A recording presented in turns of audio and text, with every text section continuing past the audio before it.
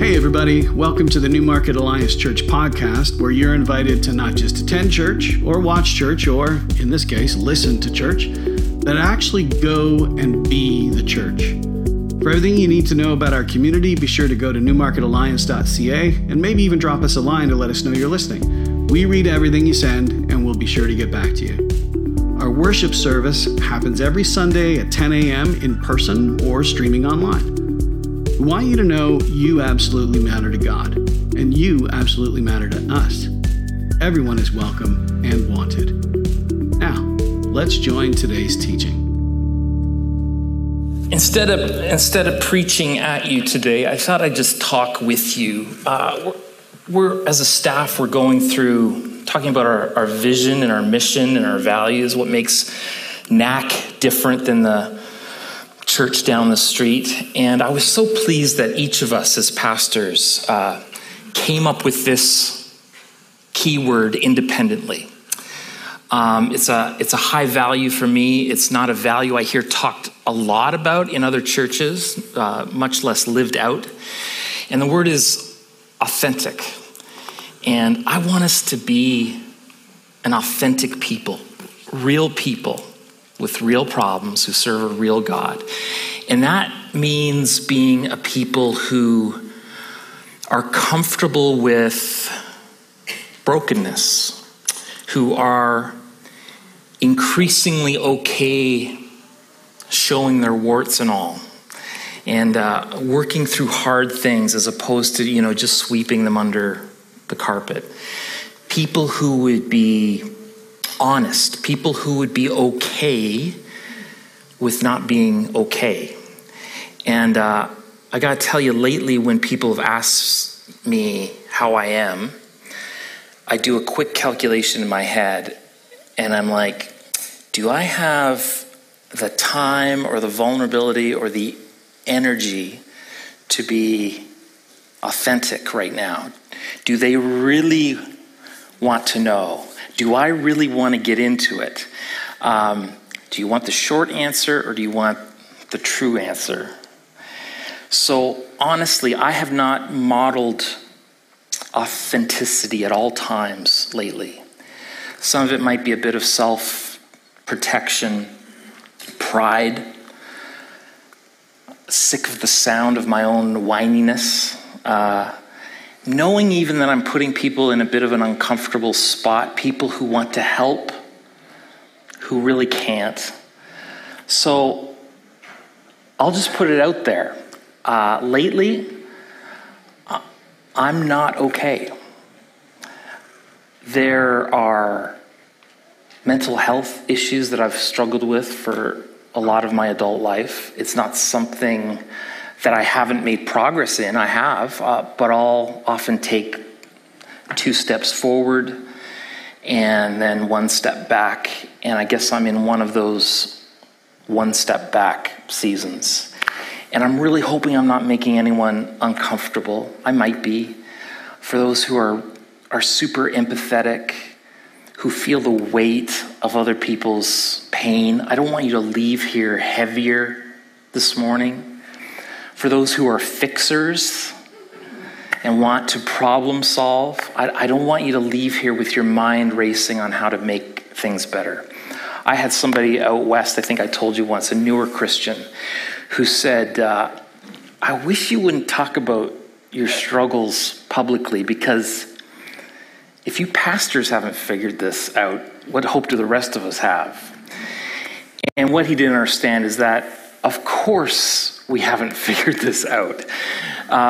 This thing called life. That's why my job isn't to be some Bible answer man, but to point people to proclaim Jesus and point people to the one who really has got this thing called life figured out, and that Jesus can be your strength and your wisdom and your hope when it seems you have none of those things.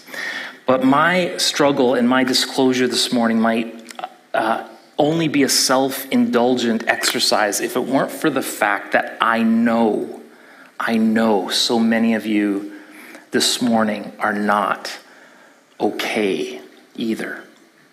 And I don't even have something I can necessarily point to, which many of you do. I see Dagmar, and I think of the waves of grief that still must come. Lawrence, who has a legit reason to feel grief. Mike and Kirsten, many of you. And I've not done some sort of internal polling, although those who have done sort of national polling will tell you that we as a culture haven't been this emotionally off kilter in a generation. And I know that many of you are not okay because many of you are telling me that. And for others, I'm just seeing it. I'm sensing it. I'm discerning it. And something is going on these days, something widespread that we haven't seen in my lifetime. So I'm wondering, how y'all doing? Like, really? I don't want to sound like Joey from Friends. How you doing? It's kind of complicated, isn't it? Like, if you had to describe your emotional state in one or two words, what would it be? Let me rephrase. If you had to describe your emotional state in one or two words, but no cuss words, what would it be? It's much harder now, isn't it? I'll bet many of you would say numb. You just feel numb. And I'm not even sure that's an emotion. It's like the absence of emotions. It's deeply unhealthy, though. I bet a lot of you feel angry these days. You can't point to one thing, but you find yourself just in this cloud of anger and underlying irritation. I know many of you are anxious. You're afraid. There's this great word that came out more into our vocabulary during COVID. Keith West reintroduced it to me. Languishing. The sense of a lack of motivation, a sense of apathy, restless. The things that used to bring you joy don't. Millennials spell it M-E-H. Meh. Languishing. Unsettled might summarize how you're feeling these days. It used to be easy to go to church, let's say, and now you're wondering if it's even worth leaving the house. Your spirit says yes, but your body is saying no. Are we allowed to shake hands anymore? Or hugging seems still like a no-no? Or is knuckle bumping even better? Is elbow the new handshake? And there's this tension in the air. You're not sure what you might bring up that will offend somebody. Vaccines, race, politics, woke, unwoke, economics. And many of you are feeling what I'm feeling. So in what could be described almost as a last-minute series, what I thought we would do over the next few weeks is dive into this theme of difficult emotions, potentially toxic emotions, and hopefully talk about them from a gospel-centered perspective. And I'm going to invite different people from our NAC community, people who are experts in their own way, either because of their vocation or their gifting or ministry, or because of the experiences that they've faced. And I'm really looking forward to hearing from them, because I could use some people speaking wisdom into my life. Let me just say, first of all, God has given us emotions. They are from God. In fact, Jesus, 100% man, 100% God, perfect in every way, he displayed the whole spectrum of emotions, what he endured, what he felt, how he reacted. It just might give us some foundation on how to process our confusing or out of whack emotions. I didn't do the legwork on this research, but someone who did says that in the Gospels, Jesus actually displayed at least 39 different emotions. For years, I didn't even know there were 39 emotions. And then I had 3 teenage daughters. And like a lot of men, I have a hard time even identifying my own emotions. It's usually anger and hunger. And then I found out hunger isn't an emotion. Is sleepy? Is that? No.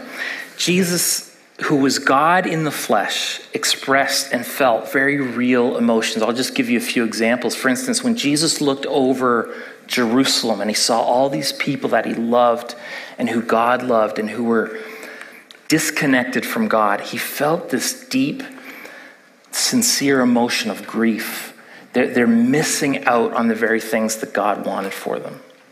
Whenever there was religious leaders who cared more about rules, more about the law than they did about people, he felt a righteous anger toward that kind of hypocrisy and that lack of grace. When 72 followers came back and were talking about how God had used them and how they had made a difference, he felt this overwhelming sense of being overjoyed, maybe even proud at their faithfulness, that God used these people. Let me ask you this. If you were super lazy and you had to memorize one scripture verse, what would it be? Jesus wept. It's the shortest verse in the Bible. But man, there's a lot going on in those 2 words, isn't there? It reveals so much, I think, about who Jesus is. He was not aloof or distant from the people he met. He was present. He wept. God has given each of us this capacity to feel deeply, and Jesus felt deeply. So when his friend Lazarus died, even though he knew he had the power to raise Lazarus from the dead, Jesus felt the motion of just profound sadness and wept over the death of his friend. Before going to the cross in the Garden of Gethsemane, in that garden that he was at, Jesus knew what was about to come, and he felt lonely. He felt overwhelming anxiety. So, am I using a sermon series in part to work through some of my own out of balance emotions? Maybe. But I think I have my ear to the ground enough, not only to the culture, but I think to this congregation specifically, to know that I'm far from alone in this. This will resonate with many of you. And if you happen to be one of those people who I know are here, who actually are very stable in your feelings these days, you're joyful, you're optimistic, you're hopeful, you don't understand what all this sad sack talk is about, I'd ask you to stay with me. Stay with us in this. Firstly, we need you more than ever. We need your perspective. We need your glass half full attitude, your encouragement. Isn't that how the body works? When someone is down, another's emotional strength can be a blessing and a gift. Also, if you're in a great place emotionally, I guarantee you know someone who is not. You may share a bedroom with them. You may share a workplace with them. You can be a minister of encouragement these days. And also this feeling of not being okay is going to hit you someday.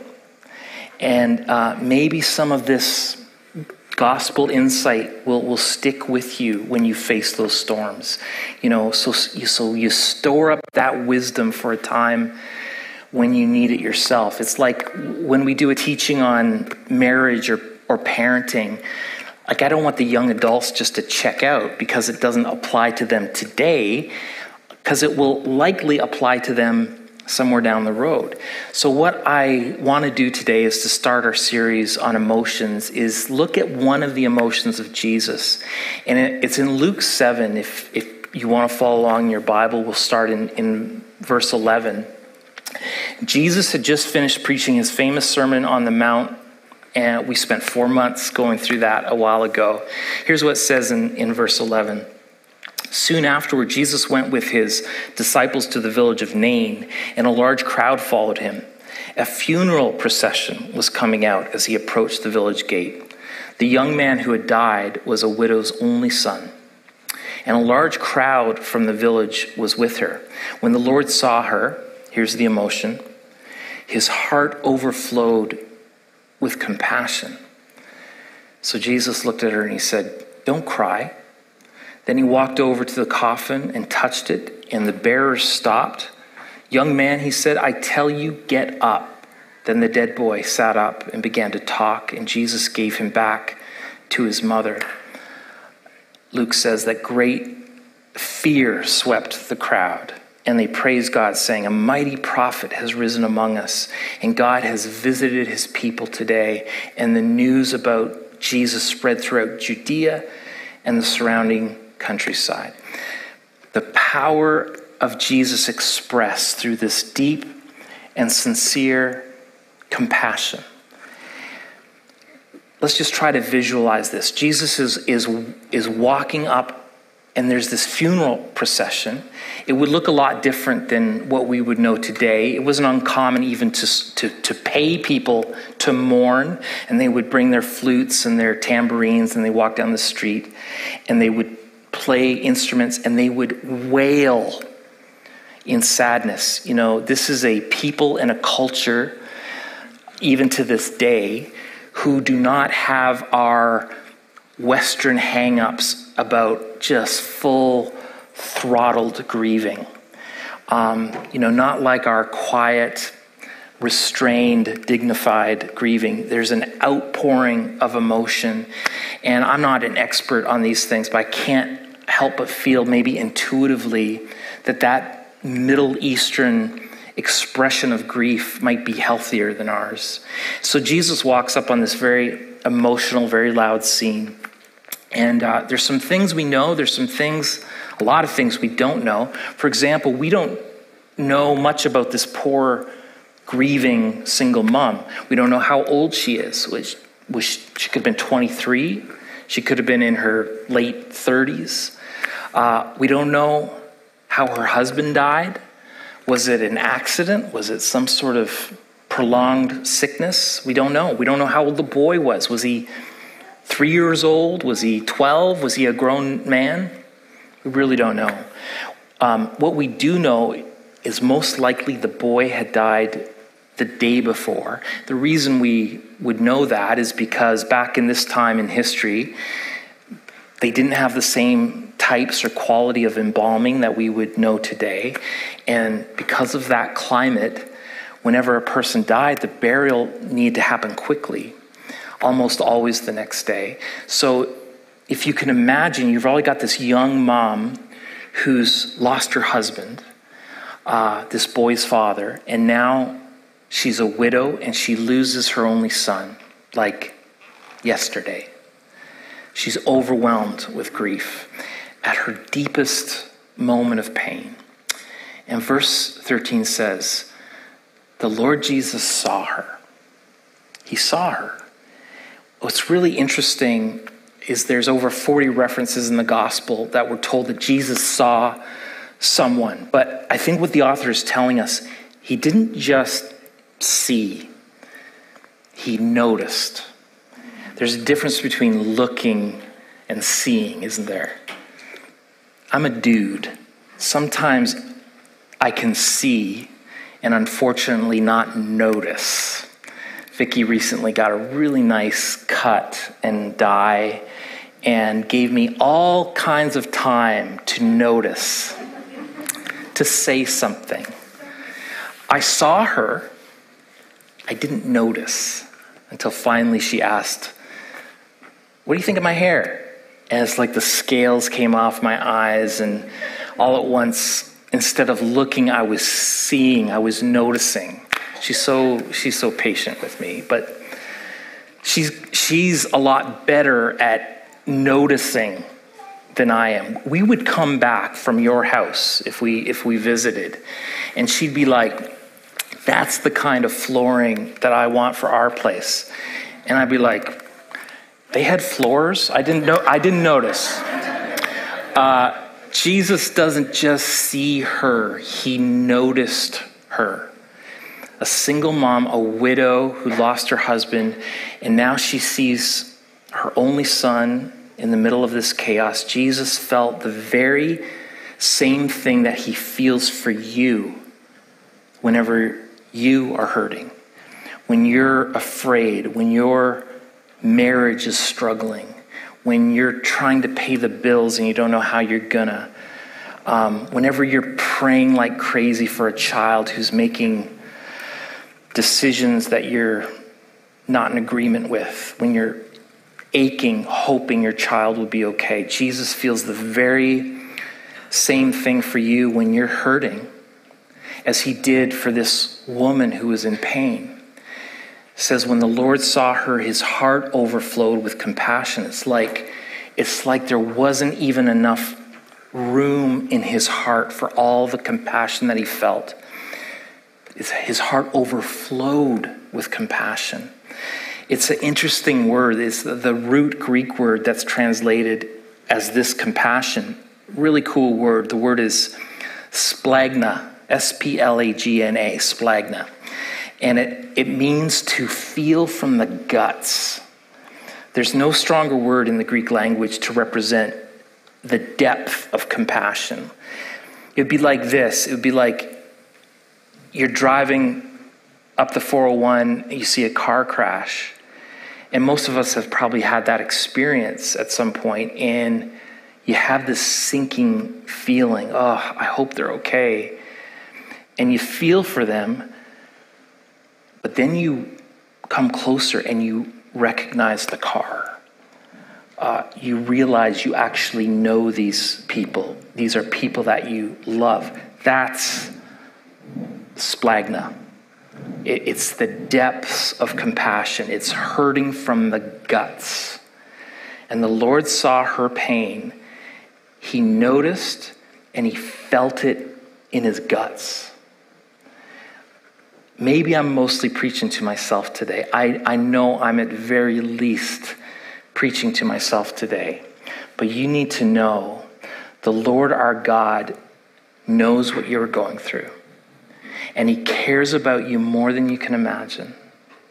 He hears the cries of your heart. He knows when you feel desperate. He knows when you can't catch your breath, when your heart rate pounds and you just feel so much anxiety that you can barely even find your next breath.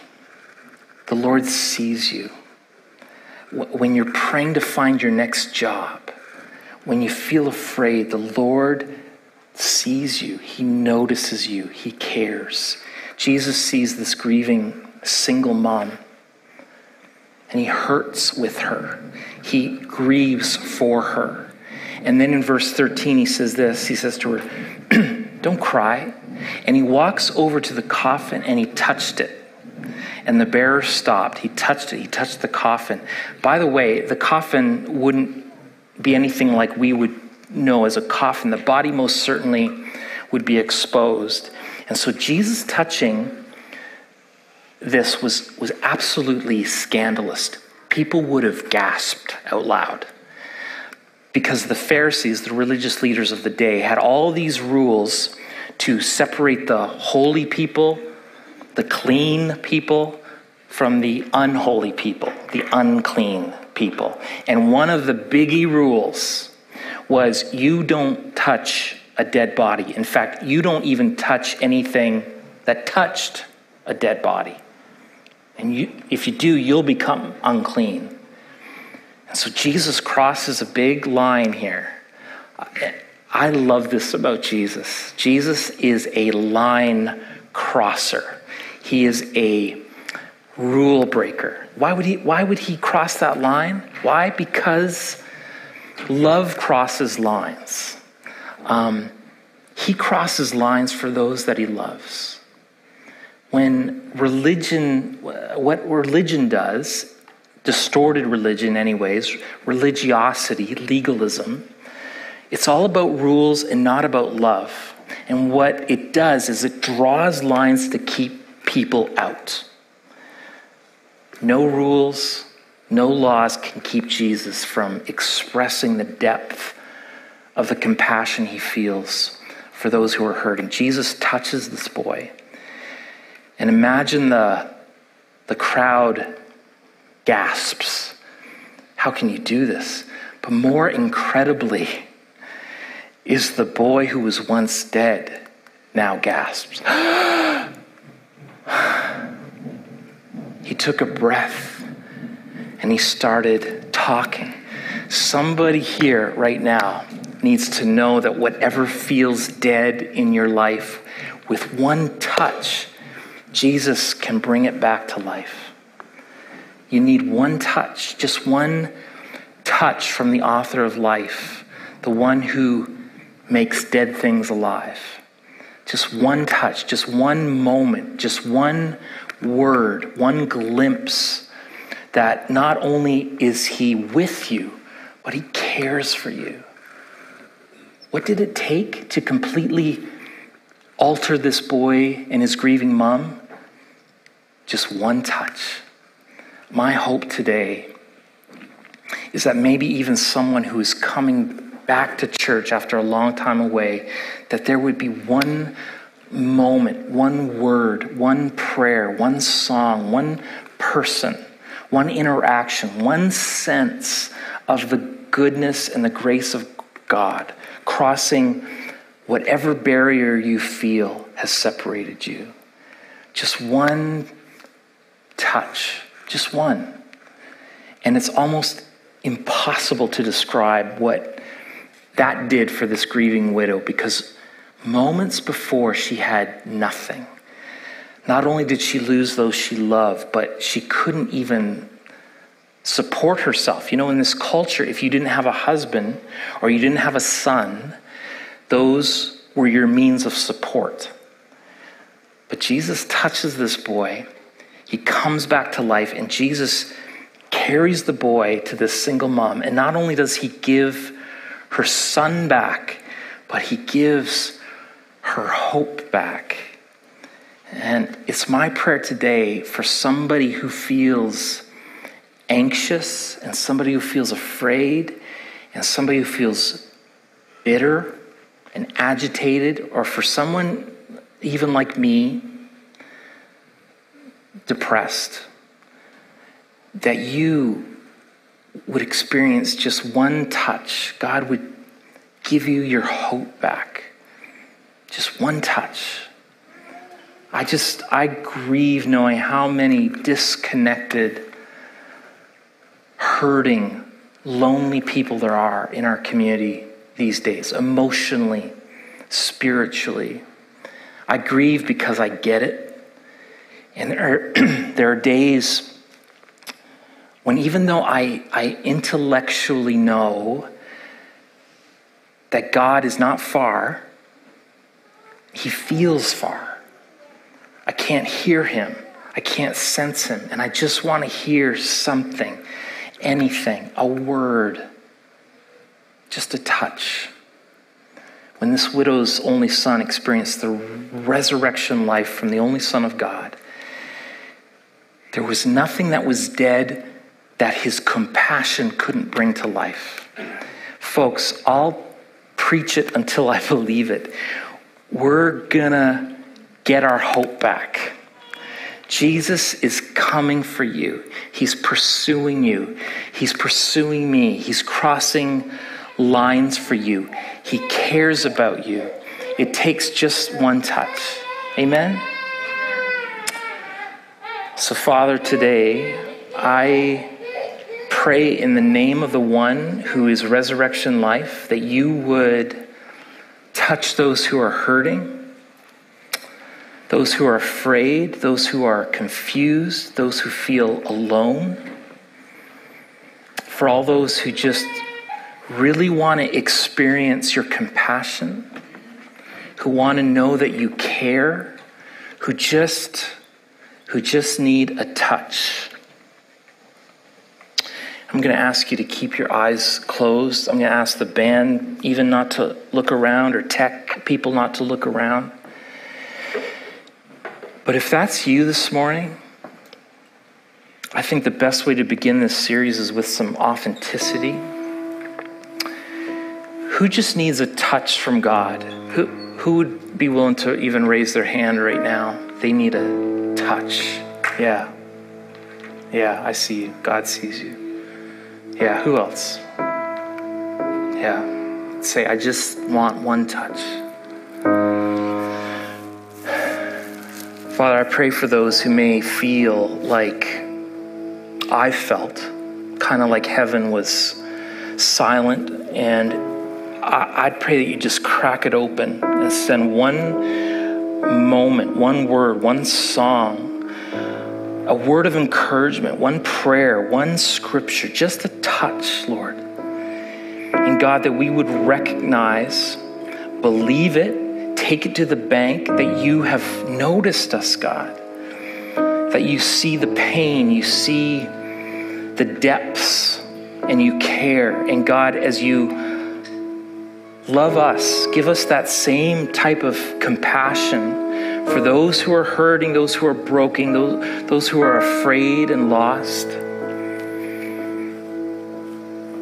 God, make us line crossers, not drawing lines to keep people out, but doing whatever it takes to love.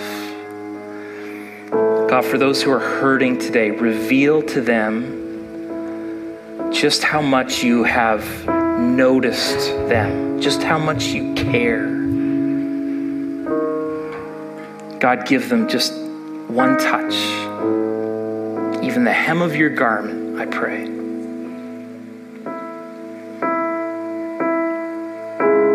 We're reaching out to you. Give us a miracle of your presence. Will you stand with me?